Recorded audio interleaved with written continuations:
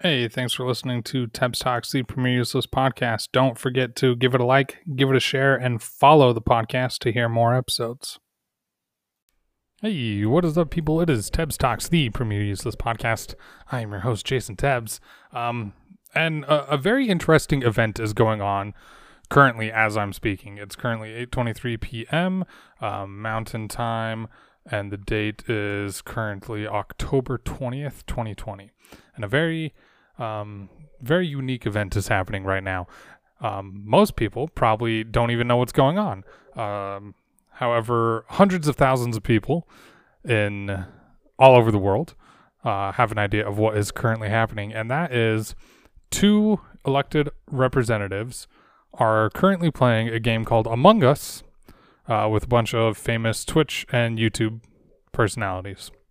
So these are Alexandria Ocasio-Cortez, AOC, and Ilhan Omar are currently playing, and I'm watching it right now on my other monitor, Among Us with people like Dr. Lupo, Pokimane, Jacksepticeye, Moist Critical. So some pretty big names in the Twitch ecosystem, which I think is actually really good. Not just because I'm interested in Twitch and I regularly watch these individuals on their own personal streams, and not just because, oh, it's political season, that's neat to see an elected or two elected representatives play a video game with with essentially people that I consume their content. But I think it's cool from just a representation standpoint. Because when you think of elected senators, or at least somebody like me who is really into video games, really into content creation, YouTube, Twitch, podcasts, those sorts of mediums, I grew up with YouTube. Like, I can remember YouTube in its infancy. I was on Twitch when it was called Justin TV, right? I am that old school with Twitch, where it used to be a completely different domain name. And then they made their spin-off Twitch for gaming. So I've been in these spheres for so long. And when I think of a congressperson, I don't think of anybody who understands or is into these sorts of things. Or I don't think of a person that's like, oh yeah, I can connect with these people that consume these platforms or consistently on these platforms. Now, there may be plenty of senators that know what Twitch is and interact with it on a somewhat regular basis. Like, that's totally a thing. I would imagine there are hundreds of senators. There have got to be plenty of them that know what Twitch is and interact with it.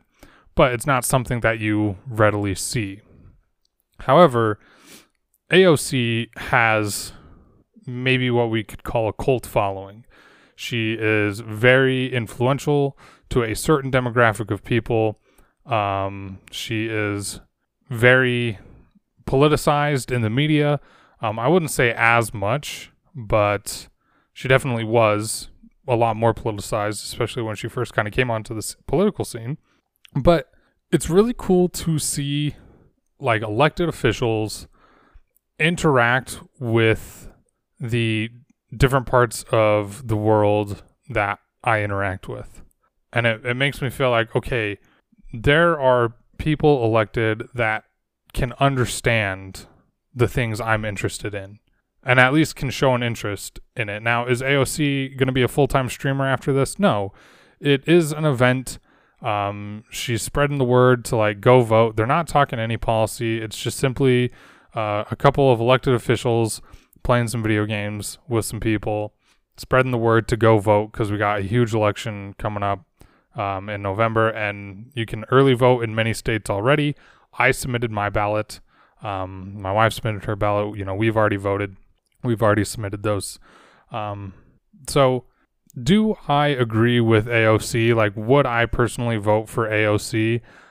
There's a lot of things that I don't agree with in terms of like the policies that she's fought for. There's plenty of stuff I do agree with in terms of policies that she's fought for and the side that she's represented.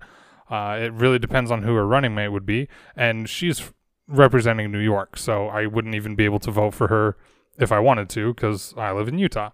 So obviously different states, and she might be in the House of Representatives. I'm not sure. So it's like not even all of New York is voting for it, because I don't think she's a senator. And I don't care to fact check that right at this moment. That's not what I'm getting at here. What I'm getting at is people want to feel like they're represented by their government. That's why a lot of people in minority groups love to see and support fellow members of their groups in elections and in government. And it's why, when Mitt Romney was running for president, a lot of people of the Church of Jesus Christ of Latter-day Saints was like, hey, it's really cool to see somebody in, a group I feel deeply a part of, gun for the top, right? Now, there were plenty of members of the Church of Jesus Christ of Latter-day Saints that I know of that didn't vote Mitt Romney. Like, that's a great thing about politics is, like, it's cool to see people in the groups that you identify with and the groups that you participate with have a voice and give that representation in those different forms of government. But also the great thing about U.S. politics and just people in general is just because they're from my group or a demographic that I'm part of doesn't mean I have to vote for them, right? So again, like 2012 election, I know plenty of LDS people that didn't vote for Mitt Romney. I know plenty of LDS people that did vote for Mitt Romney. Again, would I vote for AOC if I was, in a place that she represented? I don't know. Like, I would have to look up, like, what are the current issues? What are their stances on it?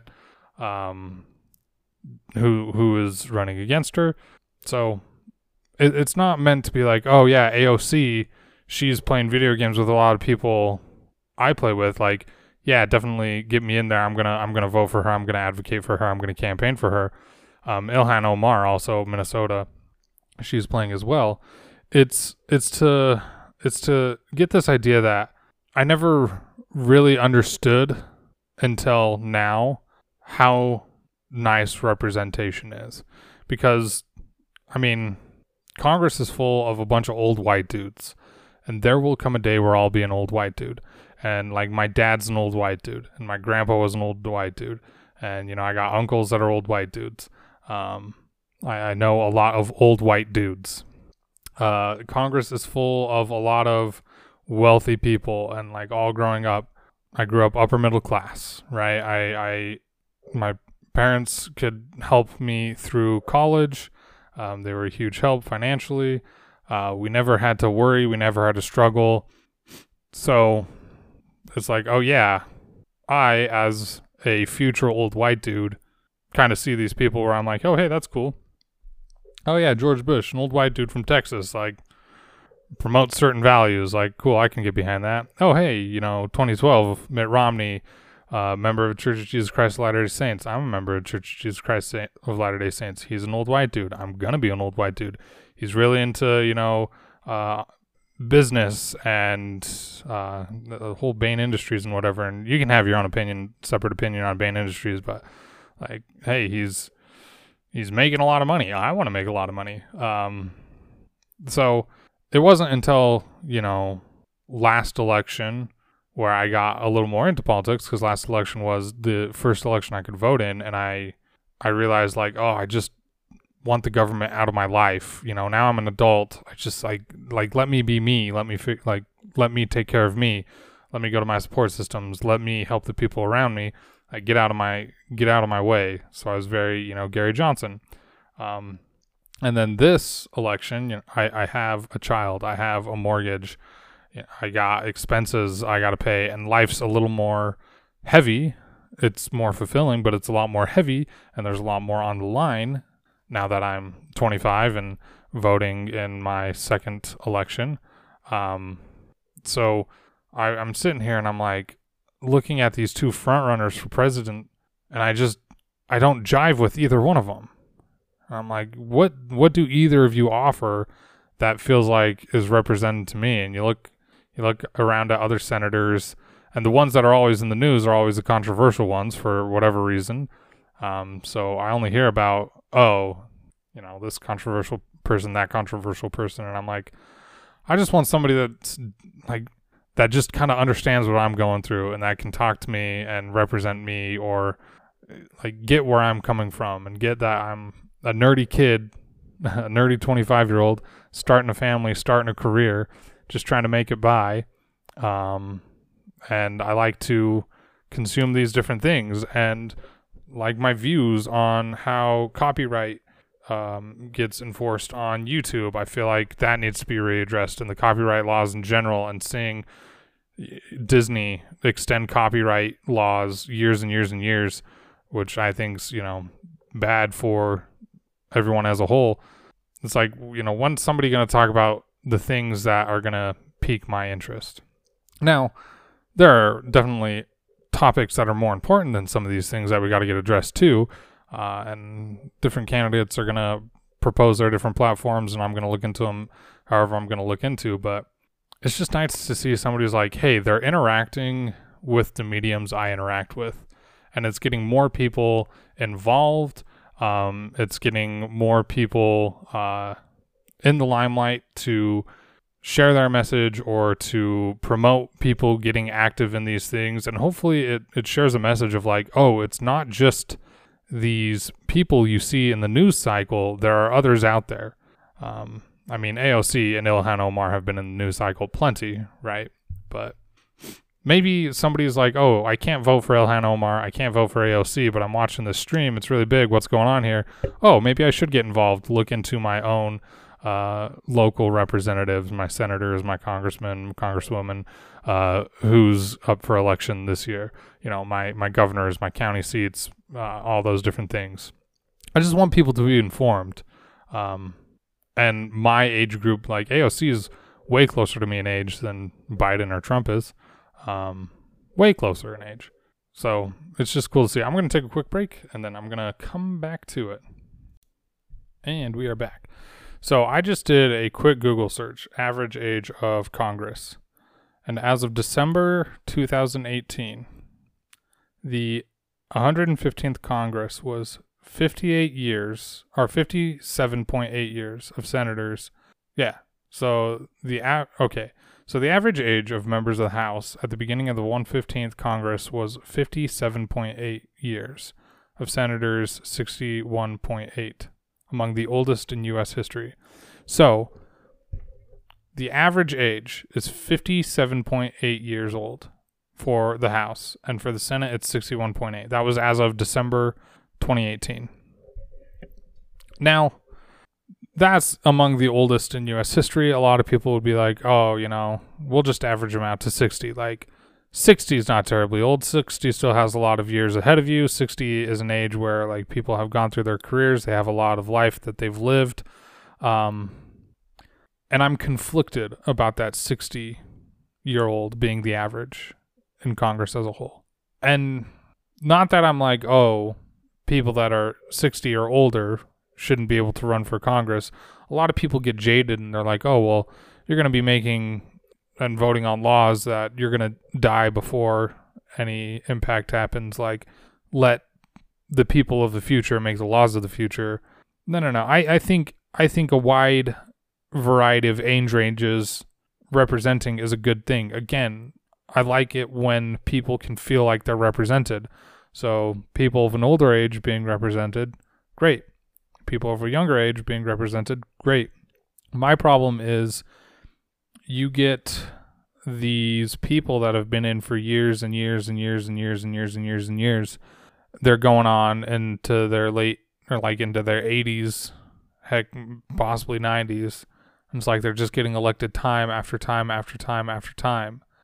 And the person that comes to my mind for that exact thing is Utah's former Orrin Hatch. Frick, that guy was the longest serving U.S. senator in history. Well, longest serving Republican and longest serving senator from Utah. So there maybe was a Democrat that served longer. But frickin' Orrin Hatch was in office for 42 years. And he didn't get voted out. He retired. He was like, okay, frick, I'm 86 years old. Peace out. I'm done. That's where I have the problem. Where these, senators and House representatives can be in there for 42 years.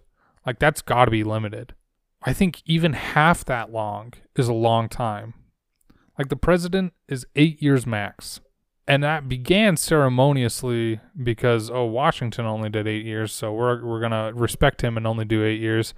And then, who was it? FDR was elected 4 times, served like 16 years or something like that. And then everybody was like, okay, we gotta actually put it in the laws where a president can only serve 8 years. So presidents are to 8 years. And I think reps like congressmen, congresswomen, or House representatives, senators, sure, like their limit should be longer, but 20 years at the most. It's just my personal thought on that. It's like, let's get new ideas in there. And here's the reason why Orrin Hatch stayed in office for as long as he did. Because there were plenty of people that were like, okay, Orrin Hatch has got to go. The reason why Orrin Hatch, when he was running for Utah Senate, he ran on a platform of term limits, which is ironic because he ended up serving the longest for a Republican senator in history, 42 years. Okay. He was in there so long where he was like top dog in the Republican Party. Like what Orrin Hatch said goes, and he had a ton of influence. So everybody in Utah, and Utah's a Republican state already, but everybody in Utah was like, hey, we got to keep this guy in there because he has a lot of influence and he can convince people or he can get deals done that are going to benefit Utah. At least that's the idea, at least, right? You have a representative that's been in there for 42 years. They have plenty of influence, riding at the top of the Republican Party.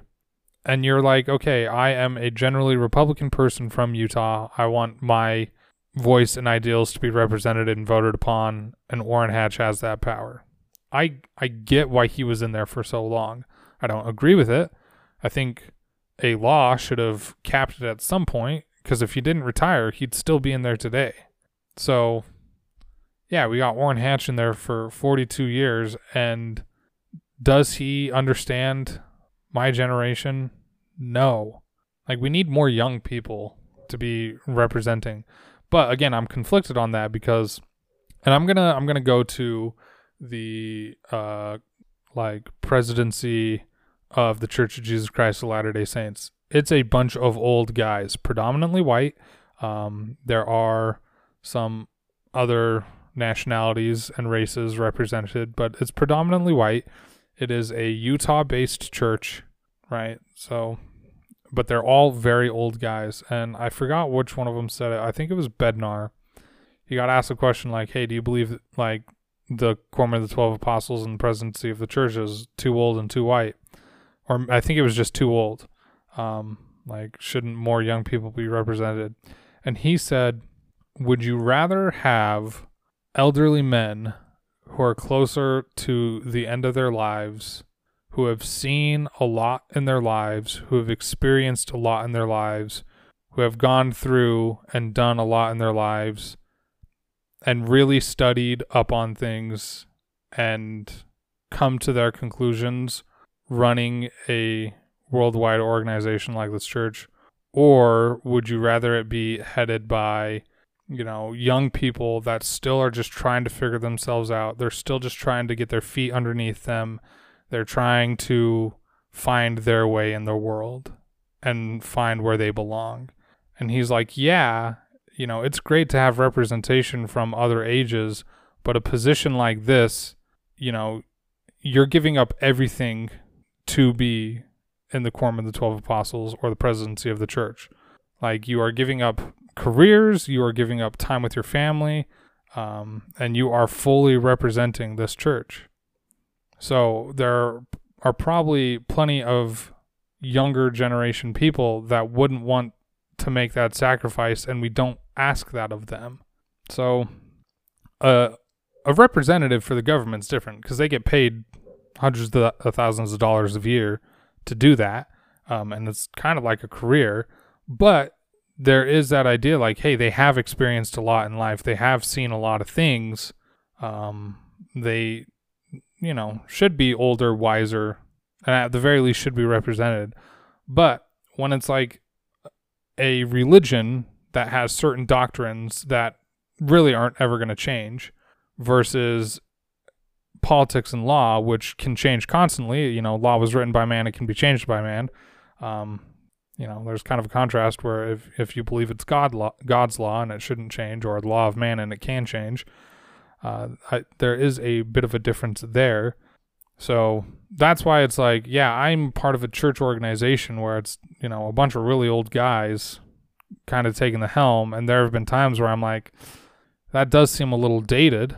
But I've also seen huge changes since I was younger in the way the church kind of like operates and the policies and the practice. Now, the doctrine hasn't changed, but again, the policies, practice, acceptance, of a lot of things, it gets there, right? And some of these like ingrained organizations, like a huge political structure or a worldwide church, like they are going to be slow to change. They have a lot of moving parts. And my generation, we got used to, okay, you got to be kind of quick on your feet because 2001, huge recession, 2008, huge recession, 2020, huge recession, like boom, boom, boom. We've all lived through it as millennials. We've all seen the negative effects that come out of it. Like, we got to be on our toes. We're kind of fighting for ourselves. So we do want somebody in there to represent us and to be part of our demographic and to share the experiences that we have and understand where we're coming from. But I'm also like, listen, I don't think I would trust any 25-year-old.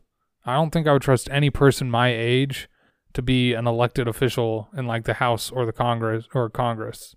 I don't know if legally they even could, but it's just like, I'm a 25-year-old and I understand how lost I am. Right?